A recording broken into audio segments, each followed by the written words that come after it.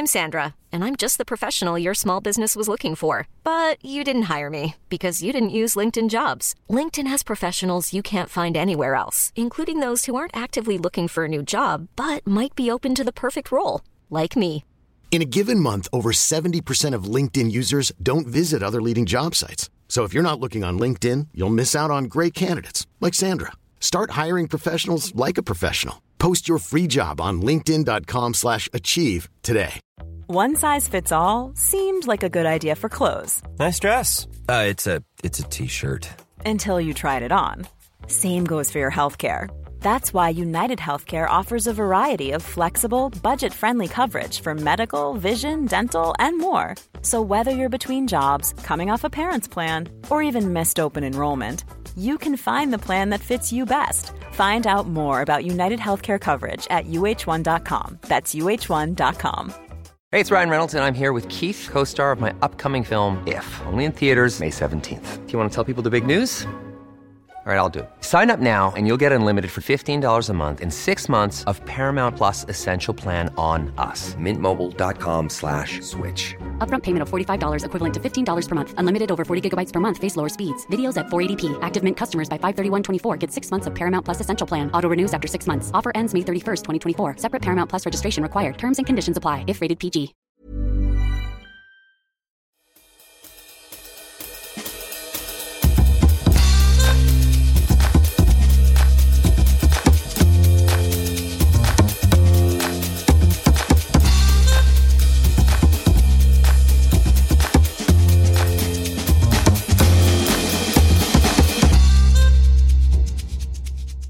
Hej, hallå och välkomna ska ni vara till Vinskolan.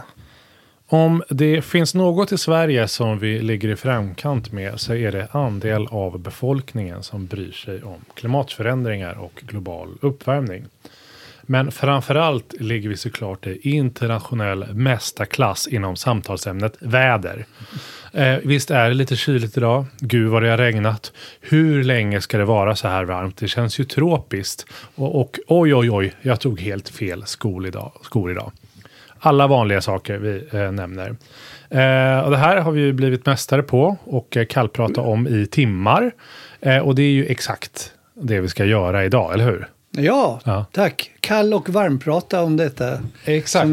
Men vi slår väl inte engelsmännen, tror jag. De älskar ju sitt väders växlingar. Ja, de har ju liksom kan toppa oss i liksom mängden olika väder det kan vara på en dag. Jag minns en gång första gången jag var i Rivieran och skulle samtala med någon som stod bredvid mig. Och frågade lite snällt så här, vad blir det för väder imorgon? Ja. Som man gör i Sverige. Ja. Och då tittade han på mig, vadå väder? Det blir väl som idag. Men kolla här, det är väldigt stor sannolikhet att det är så här. Och även om en vecka är det samma. Nej, men som sagt, vi ska kallprata lite om väder och vind och klimatförändringar, båda två. Det blir kul och det blir ledsamt. Det låter inte så spännande, men det är intressant. Väldigt intressant när det gäller vin. Beroende på vem man frågar, men enligt oss kanske då en av våra största utmaning framöver. Och såklart påverkas vin och vinodling otroligt mycket av det här. Så min första fråga apropå väder och temperatur och klimatförändringar är: vilken temperatur ska man ha på rödvin? Kallare än vad man tror. 17-18 grader säger jag. Okej, bra. Då har vi det ut ur Är vägen. det klimat eller väder? Ja, exakt. Det är min andra fråga. För vi har ju klimat och så har vi väder. Och det har jag sagt 14 gånger nu här i början. Men om vi har någon form av sån grundregel här, vad har vi att jobba med? Ja, men det är viktigt att man skiljer på det, tycker jag. Ja. Vädret kan ju orsaka rätt mycket, men det är ju klimatet som är det stora problemet. Och klimatet är ju det som händer över jättelång tid. Just det. Det är egentligen samma sak. Mm. Men vädret är det som händer just nu, eller denna vecka. Mm. Och generellt sett så studerar man ju klimatet globalt och vädret lokalt. Ja, just det. Om det regnar lite granna och då, det är kanske inte ett problem, men klimatet påverkar lång tid. Inget bra om det inte är, om det förändrar. Och det är det som vi ska diskutera. Vilka effekter får det? Aha. Och vad kan man göra åt det? Ja, men precis, för att det är ju, även om man liksom designar sådana fina vinetiketter och fina flaskor och man har bilder på Enzo Bartoli och annat sånt, så glömmer man ibland bort att vin är liksom det är ett jordbruk. Det är potatis typ. Det är som att göra potatis. Ja. Och det påverkas ju på samma sätt som alla jordbruk egentligen. Det är väldigt känsligt för väder. Ja. Och vinjordbrukare gnäller säkert lika mycket som alla andra bönder på att det alltid är fel klimat eller väder. Skillnaden är ju ändå ganska stor därför att druvor har ju ett ganska högt värde och produkter man får utav det har ett ännu högre värde. Så att de ekonomiska förlusterna så att säga på grund utav väder eller klimat blir ju större. Just det. Det är en hög förädlingsgrad i vinmaten. Och sen är ju druvodlingen utav världens största näringsgrenar eller vinproduktion överhuvudtaget. Jag kan tänka mig i vissa länder så är det otroligt viktigt del av det. Det är som om vi i Sverige inte skulle få exportera skog eller vad vi håller på med. Det skulle vara jättedumt. Så här, det man när vindruvorna är på så att säga är att de kommer inte upp ur marken som en sån slags inte vet jag, dragon eller någonting. Jättedåligt exempel. De är på en växt är poängen. De är på någon slags buske eller träd eller sådär. Och hur klarar sig den? Nej, men alltså druvor. Ja. Druvplantan är ju väldigt, väldigt tålig. Ja, man säger druvplanta kanske, det är det man säger. Ja. Vinranka då. Ja. Den överlever nog de flesta väder och sol och torka och allting sånt där. Och det ser man ju att den växer ju i nästan alla klimat. Ja, det har vi pratat om i ett avsnitt. Det är coolt. Och det finns ett gammalt talesätt om druvor. När man ska göra bra vin eller få bra druvfrukt så har man sagt på engelska: leave them poor and they will make you rich. Fint. Ja. Det är inte Churchill som har sagt det här, eller? Nej. Ja. Men man kan bara tänka sig, man pratar mycket om terroir och sånt där. Så att det är klart att druvorna påverkas mycket av mikroklimat och så vidare. Och alltså skördemängden kan variera väldigt mycket beroende på hur vädret har varit eller klimatet har påverkat under längre tid. Men väder från olika år. Och man säger ibland att det kan skilja hela 30% i skördemängd. Ja, det är ju enormt mycket. Ja, bara på grund av värme och sådant. Regn och annat. Ja, jag läser ju dina artiklar ibland då, om hur vinmakningar har gått. Framförallt i Frankrike brukar det vara mycket om. Och ibland kommer någonting så här: det blev ingen vin i år, typ i rubriken. Men det är lite grann både väder, så att säga, hur det kan vara olika år. Men så hänger det ihop med klimatförändringar också. Och det är ju det vi ska prata om, effekterna utav det här. Alltså man ska säga att druvrankan växer nog jättebra överallt. Men den har förmåga, liksom vi människor, att när den inte är nöjd så blir den lite stressad. Och då försämras kvaliteten på druvfrukten då. Okej, så don't treat them that poorly, eller? Nej, lagom poor. Ja, det är en slags avvägning där. All right. Det kan ju vara varmt. Ja, det är det blir nu. Södra delarna. Ja, men precis. På sommaren blir det varmt och sen blir det varmare på grund av saker i luften och klimatförändringar och sådär. Och vad innebär det då om vi tar den liksom för sig själv? För druvor i hett klimat. Ja, den dör inte. Nej. Men vinerna blir ju inte lika bra. Nej. Som det var förr i världen när man inte kunde jobba med druvor på samma sätt. De blir lite kokta i doften och smakar lite russin. Men kokt? Jag skulle absolut inte vilja dricka ett vin som blir kokt. Nej, men den känslan är ju inte rolig. Nej. Och de här bitterämnena i druvan utvecklas inte riktigt som de ska. Nej. Det blir stressad. Och syrorna försvinner lite grann när det är väldigt varmt. Dunstar av eller vad det som händer. Så att den utvecklar inte de här normala smaken och dofterna. Okay. Och det är det som gör att det blir ingen bra frukt. Och utan bra druvfrukt går det inte att göra bra viner. Men kan man finns det någon temperaturgräns på det här? Ja, det vet jag inte, men det är klart att kommer det över 30 grader i genomsnitt så vet man att det påverkar färg och smak väldigt mycket på druvorna. Ja. Ett roligt exempel som jag bara hörde här om veckan är ju att om det blir tillräckligt varmt eller alldeles för varmt. Ja. Jag hörde ett exempel från Etnas sluttningar där det hade varit 48 grader under en period. Ja visst, det är varmt. Det är varmare än jag önskar på min solsemester. Så är det. Och då hade faktiskt hela utvecklingen av druvans mognar avstannat.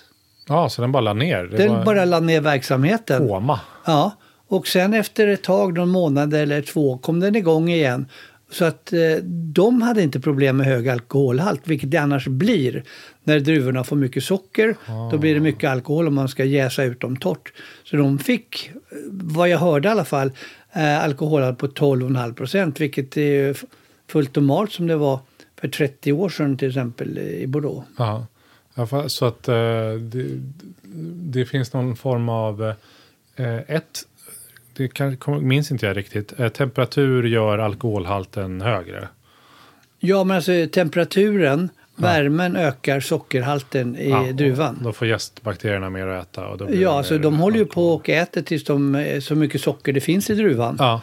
Och vill man jäsa ut det torrt så får man ju stå ut med det då. Ja, jästbakterier är precis som jag. Inte bakterier, jästsvampar. Svampar. De är precis som jag när jag har godis hemma. Jag äter det tills det tar slut helt enkelt. Sen så slutar jag äta.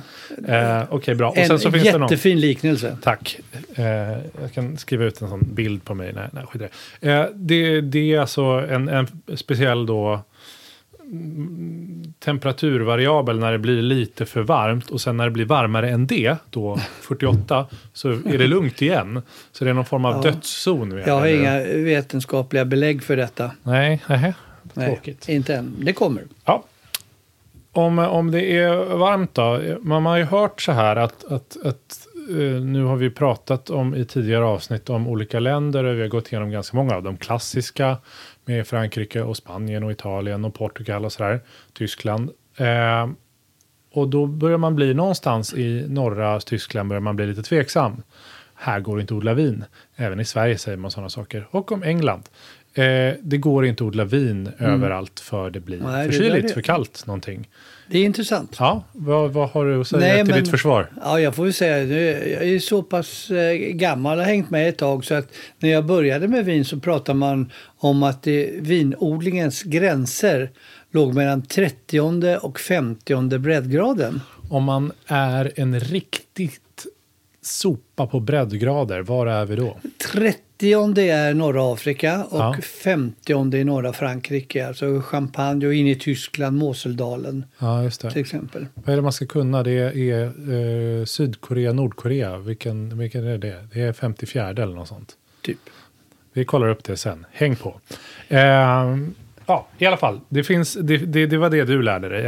En viss intervall. Jo, men liksom. Det har ju blivit en förskjutning. Och idag odlar man nästan inga druvor i norra Afrika om man inte är uppe i bergen. Södra Europa då, sydligaste delarna utav Italien, Spanien, Portugal har ju problem om man inte sköter sig ordentligt. Däremot så har det flyttats norröver. England odlar jättemycket druvor nu. Norra Tyskland, Polen, Danmark och så har vi ju Sverige. Och då är vi uppe på 56. Ja, men oj, det ingår ju inte i gränsen, pappa. Nej. Det är inte mellan de här breddgraderna. Så jag tror att man får förflytta det där norröver. Det finns ju andra skäl också, men genomsnittstemperaturen har ju ökat som gör det möjligt att göra det här. Det sägs ju, och jag vet att jag nämnde här innan, att temperaturen det var i Champagne när de kom på att det här blir jättegott och jättebra. Det är den som det är i södra England nu. Så att egentligen om man vill göra den bästa champagnen så ska man göra den i södra England då, om man hittar motsvarande grej. Det är sånt de säger i England för att man ska köpa deras mousserande, antar jag. Ja, bra. Du gick på det. Nej, men temperaturerna är nog lite fördelaktiga i England. Men problemet i Champagne är som vi ska komma till, att det blir extremväder på olika håll. Och ett av de här effekterna är ju vinterkyla och vårfrost. Ja, men kan vi inte häng på nu. Ska vi ta ett par extremväder? Jag tänker så här, för dels är det så här höga temperaturer, det blir en generell mer sån platt förändring. Och sen kommer ju helt plötsligt spännande stor händelse. Vad har vi för extremväder som påverkar? Det här är liksom, om man tar lite bakgrunden som vi har pratat om nu, så kan vi prata om effekterna utav klimatförändringar och vad man kanske kan göra åt det. Och det här med stormar, översvämningar, hagel har ju blivit ett allt större problem. Hagel känns allmänt jobbigt för... Ja. Jag går till exempel oftast in när det haglar. Ja, det är bra. Ja. Och då ska du veta att i Frankrike, Italien och delar av Spanien där nere kan de bli stora som snöbollar. De slår sönder allt när de vräker ner. Det är inte något liten regnskur hur hård den än är. De måste bygga upp delar av Frankrike varje år. Ja, men alltså många vingårdar blir helt förstörda under våren. Ja. Och sen har du ju då bränder som det har varit jättemycket i Australien, Kalifornien. Just det, det är också SoCal. En effekt som har uppstått långsiktigt på grund av klimatförändringar, sägs det. Och översvämningar hade ju i Tyskland. Ja, just det. Norr om Rheingau, det var i Ahr. Området där stora kända vingårdsanläggningar, vinproducenter fick hela liksom skördar, områden förstörda på grund av allt inrusande vatten. Ja. Men du var inne på vårfrost, det var det. Ja, exakt. Apropå hagel och kalla temperaturer, så tänker jag så här, det är inte så jättekonstigt. Ibland fryser det på våren mycket senare eller annorlunda än man har tänkt. Ja, det är intressant. Om man tänker i Sverige, där borde vi ha jättemycket problem med vårfrost. Ja, för vi har ju vårfrost. Håller på ungefär till 28 juni. Ja. Men i alla fall, det kommer säkert några kalla frostnätter i mitten på maj. Ja, garanterat. Ja. Men där är ju vårarna kyligare i Sverige. Så att det tar lång tid för druvan att sätta de här små knopparna. Som sen ska bli blommor och frukt. Och det är just knopparna som är väldigt, väldigt känsliga. Ja. Fryser de och trillar av, ja då blir det ingenting. Nej. Just där i alla fall. Just då. Och det är det som är problemet. Genom att det blir varmare så mognar druvorna tidigare. De sätter de här knopparna tidigare på våren. Kanske redan i mars. Ja. Och sen kommer en köldknäpp som det händer ofta i Champagne. De har jätteproblem med det. Chablis, de här norra områdena till exempel. Life is full of what-ifs. Some awesome. Like what if AI could fold your laundry? And some, well, less awesome. Like what if you have unexpected medical costs? United Healthcare can help get you covered with Health Protector Guard fixed indemnity insurance plans. They supplement your primary plan to help you manage out-of-pocket costs. No deductibles, no enrollment periods, and especially no more what-ifs. Visit uh1.com to find the Health Protector Guard plan for you. Hiring for your small business? If you're not looking for professionals on LinkedIn, you're looking in the wrong place. That's like looking for your car keys in a fish tank. LinkedIn helps you hire professionals you can't find anywhere else, even those who aren't actively searching for a new job but might be open to the perfect role. In a given month, over 70% of LinkedIn users don't even visit other leading job sites. So start looking in the right place. With LinkedIn, you can hire professionals like a professional. Post your free job on linkedin.com/achieve today. Hey, it's Ryan Reynolds, and I'm here with Keith, co-star of my upcoming film, If, only in theaters May 17th. Do you want to tell people the big news? All right, I'll do it. Sign up now and you'll get unlimited for $15 a month and 6 months of Paramount Plus Essential Plan on us. Mintmobile.com/switch. Upfront payment of $45 equivalent to $15 per month. Unlimited over 40 gigabytes per month. Face lower speeds. Videos at 480p. Active Mint customers by 531.24 get 6 months of Paramount Plus Essential Plan. Auto renews after 6 months. Offer ends May 31st, 2024. Separate Paramount Plus registration required. Terms and conditions apply if rated PG. Hey there, it's Michelle Norris. I'm host of a podcast called Your Mama's Kitchen. When I travel, I'm usually looking for a way to find a taste of home when I'm not at home. And one of the things I love to do when I am at home is entertain. And Airbnb allows me to do that. When I was in California recently, I rented a house that had a great kitchen. And when we were sitting around the table, we were all thinking, we're in someone else's house. Someone could be in all of our homes as well. If you have a home, but you're not always at home, you have an Airbnb. Your home might be worth more than you think.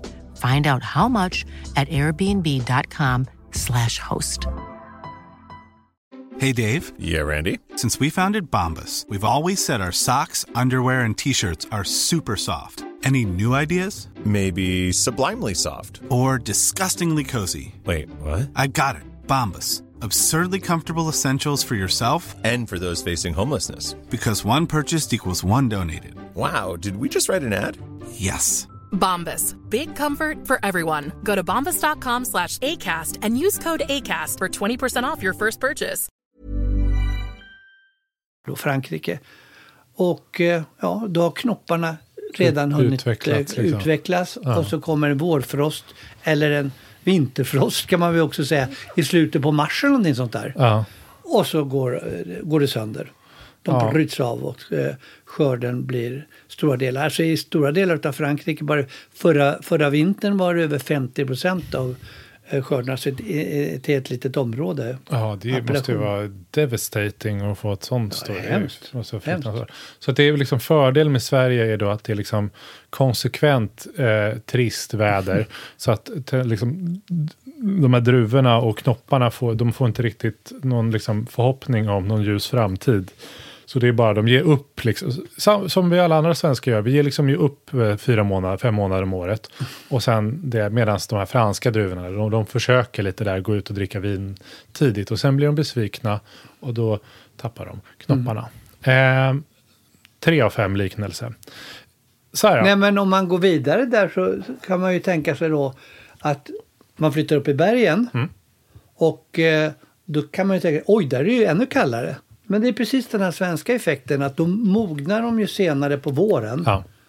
Och sätter då knopparna senare och frosten då drabbar inte lika hårt. Så en lösning skulle kunna vara syntetiskt liksom kyla de här chablis-gårdarna då. Så att de inte liksom får... mognar så snabbt. Ja, exakt. Det finns teknik för det. Ja, såklart. Man kan både kyla och värma vingårdar. Men det går faktiskt att kyla ner dem. Men det är ju inte gratis. Å andra sidan är det väldigt dyrt att bli av med halva skörden. Ja.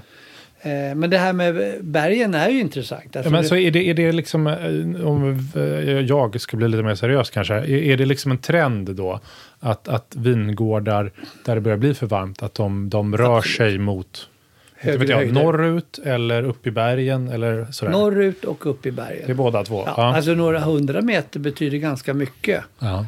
Genomsnittstemperatur. Man brukar prata om nästan 1 grad per 100 meter. Det är... 500 meter är då nästan 5 grader. Vadå, en 100 meter? Ja, ungefär 0,7-0,8 grader i snitt. Jättekallt uppe på Mount Everest då. Ja, det blir ju det. 100 minusgrader. Ja. Okej. Det har många fördelar med bergen. Ja. Det kan finnas väldigt jungfrulig mark där uppe. Det är lättare att odla på det viset ekologiskt. Men det är också att det blåser lite mera. Så att kyla och värme, kyla på vintern och värme som sätter sig inte lika mycket. Ja. Värme samlas ju ofta i dalgångar, liksom kyla. Ja, man hört. Ja. Så att det är många effekter som är positiva om man lägger upp i bergen. Och de flesta stora vinproducenter har ju köpt. Till exempel Torres som är väldigt stor i Spanien. Ja. Köper ju vingårdar uppe i Pyrenéerna bland annat. Så man liksom förändrar den marken man ser som perfekt vinodlingsmark har då förändrats över åren på grund av klimatförändringar, och istället så börjar liksom berg bli attraktiva, något som man inte ville hänga mycket i. Kanske blir samma med all odling, att all odling bara skickas upp till olika sådana Kebnekaise och... Ja, det kostar lite mera. Druvor kan man ju kosta på eftersom man får rätt mycket betalt för det hela i slutändan om man gör ett bra vin. Ja. Det är svårare med risodling och veteodling då. 2 största grödorna i världen. Jo, men man kan göra sån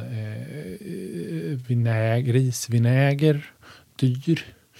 Risvinäger. Ja, jag tror inte att kineserna skulle vara nöjda med att dricka risvinäger istället för att äta ris.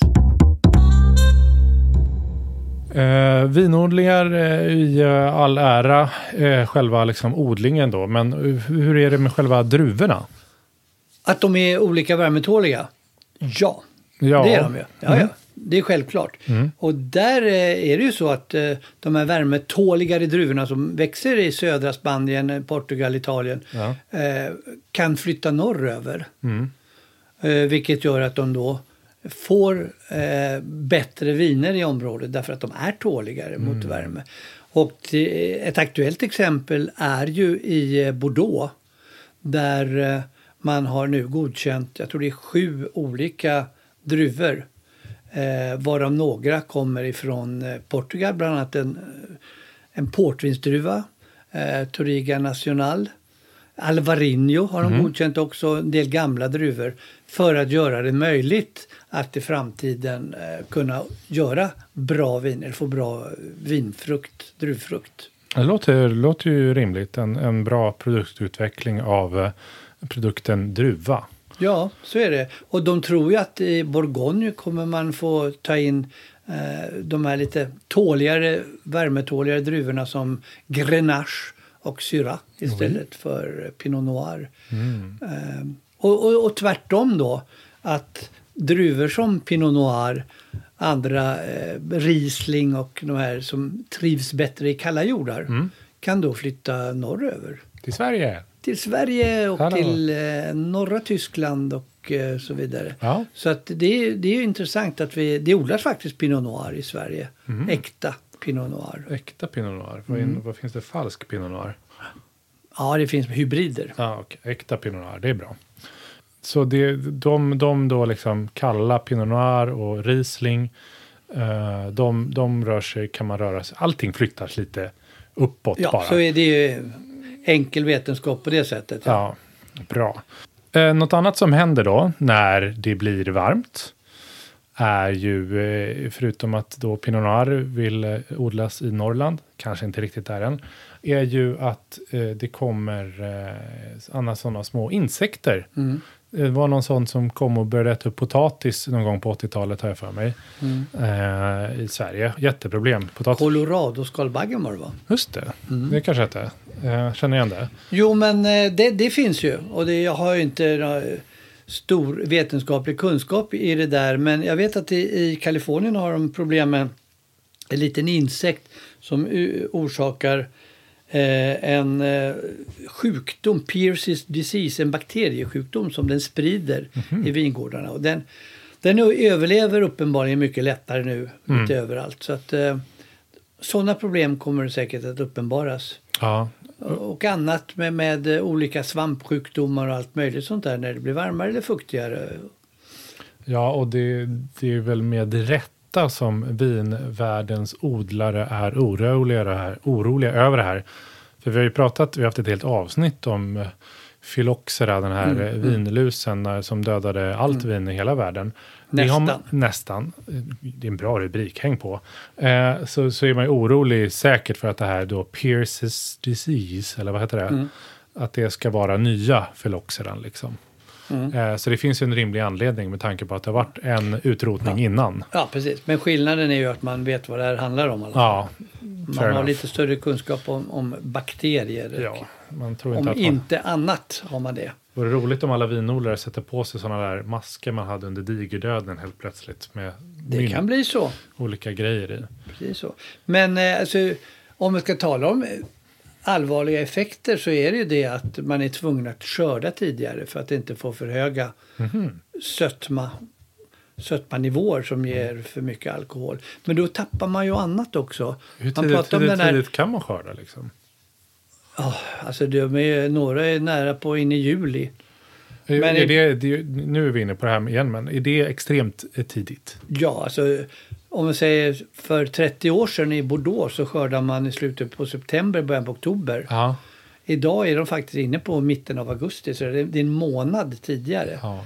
Och det här får naturligtvis effekter att druvorna inte hinner Ja, vi pratade om det i början. Ja. De hinner inte liksom mogna ordentligt. Man får inte den här så kallade fenoliska mognaden. Det som ger de här bitterämnena och ger som karaktären åt smak och arom. Just det.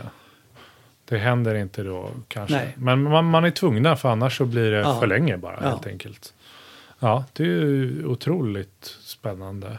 Och i Sverige så är man kanske då tillbaka på och liksom skörda där Bordeaux gjorde innan på något sätt. Du har ju varit och skördat nere i Skåne. Ja, men idag i år blev det då i slutet på september, början på oktober. Ja. Men jag har faktiskt varit nere för ett antal år sedan där de började skörda redan i början på september.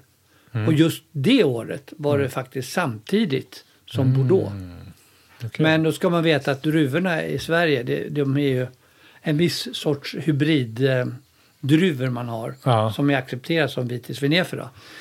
Men de är ju till för att de ska mogna lite tidigare. Ja, just det. Som är lite mer snabbmognande.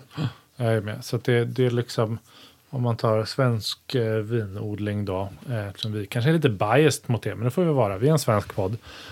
Då är det inte bara liksom tack vare klimatförändring eller vad man ska säga som man kan odla. Som man kan odla, utan det handlar om andra saker också.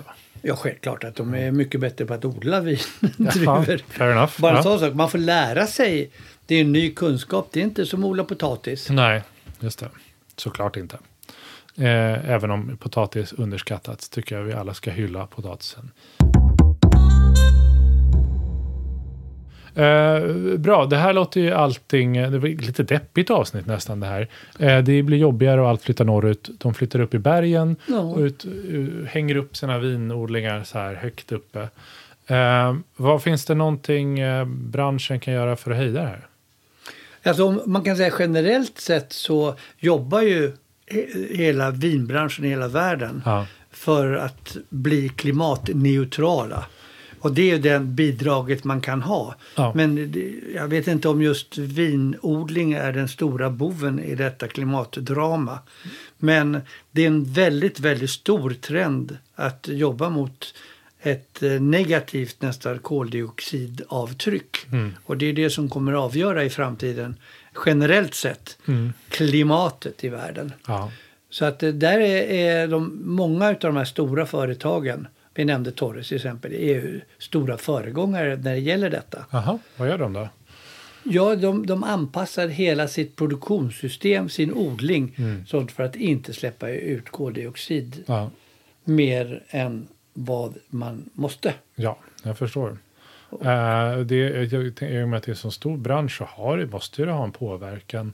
Och jag vet inte, med mycket, jag tänker med andra varor så tänker man ju väldigt mycket så här, minska transport. Man köper lokalt. Med vin så är det lite knepigare om man bor i typ Stockholm som vi gör. Det finns inte jättemycket vin att köpa här i närheten som kommer från, inte vet jag, Täby eller Södertälje. Få vinodlare. Kanske någon i närheten som du vet om. Men det där med transportgrejen är ju inte, vin är ju en del av produkten på något sätt. Ja, men det där ligger ju hela det här begreppet hållbart, sustainable. Ja. Att det inte bara handlar om att odla utan det handlar om hela den gröna omställningen, hur man producerar, hur man förpackar, återvinning, transporter, alltihopa där ingår i det systemet. Ja, just det. Och då får man hoppas att de gör så mycket de kan. Och finns det någonting som vi kan göra som konsumenter? Något vi kan hoppa över? Eller? Nej, men vi får väl gilla läget när det gäller klimatomställningen i vinjordbruket. Ja. Men vi ska naturligtvis handla hållbart.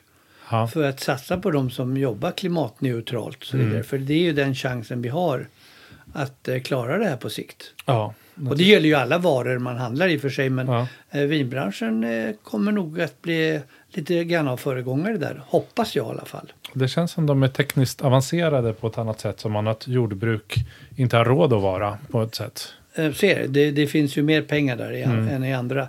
Och det är också en form utav marknadsföring också, om man är duktig på det. Ja. Och folk vill omfamna det här med grön omställning så vill man ju handla från dem som bedriver en sån verksamhet. Ja. Och om vi ska gå till det lite mer individualistiskt positiva då. Finns det några nya vinområden man kan ha koll på som kommer upp nu när vi håller på att värma upp jorden? Så här? Absolut, ja, men det gör det. Vi har ju pratat om Sverige. Så man kan ju säga att inget ont som inte har något gott med sig. Så är det ju här i världen. Absolut. Och så att det kommer bli nya druvor, nya typer av viner från områden du inte hade koll på tidigare. Ja. Så och där är ju Sverige, det har ju vi koll på, men andra områden i världen. Polen kanske? Polen, absolut. Ja. Holland, Belgien. De har inte så mycket yta att odla på. Nej. Men Belgien har rätt mycket bergsområden faktiskt de skulle kunna odla druvor på. Norra England, Skottland. Ja. Jättebra. Bort med whisky, in med druvor. Ja, du kommer att komma en sån giljotin om du ber skottarna ta bort whisky. Irländarna också för den delen. Men vi kan ju försöka i alla fall. Det går att kombinera kanske. Det går att kombinera. Så varje gång ni ser en bild på en sån isbjörn som ser ledsen ut, tänk då på att nu snart finns det polskt vin. Så det är bra. Skönt va? Snart finns säkert polskt vin redan.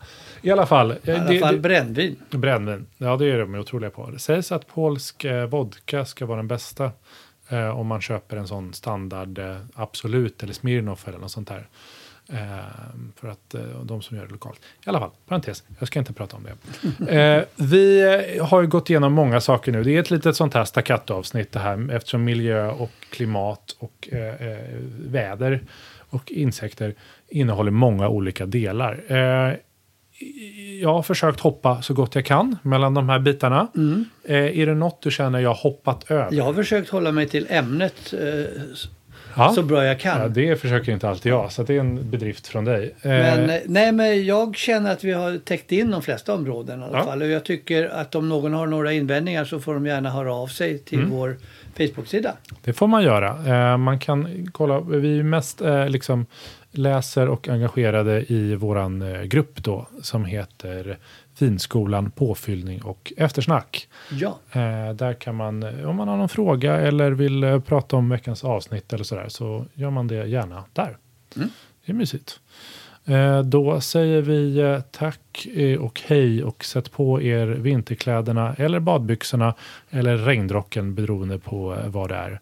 Så ses vi eller hörs om 2 veckor. Ja, det gör vi. Hej då. Hej, hej, hej.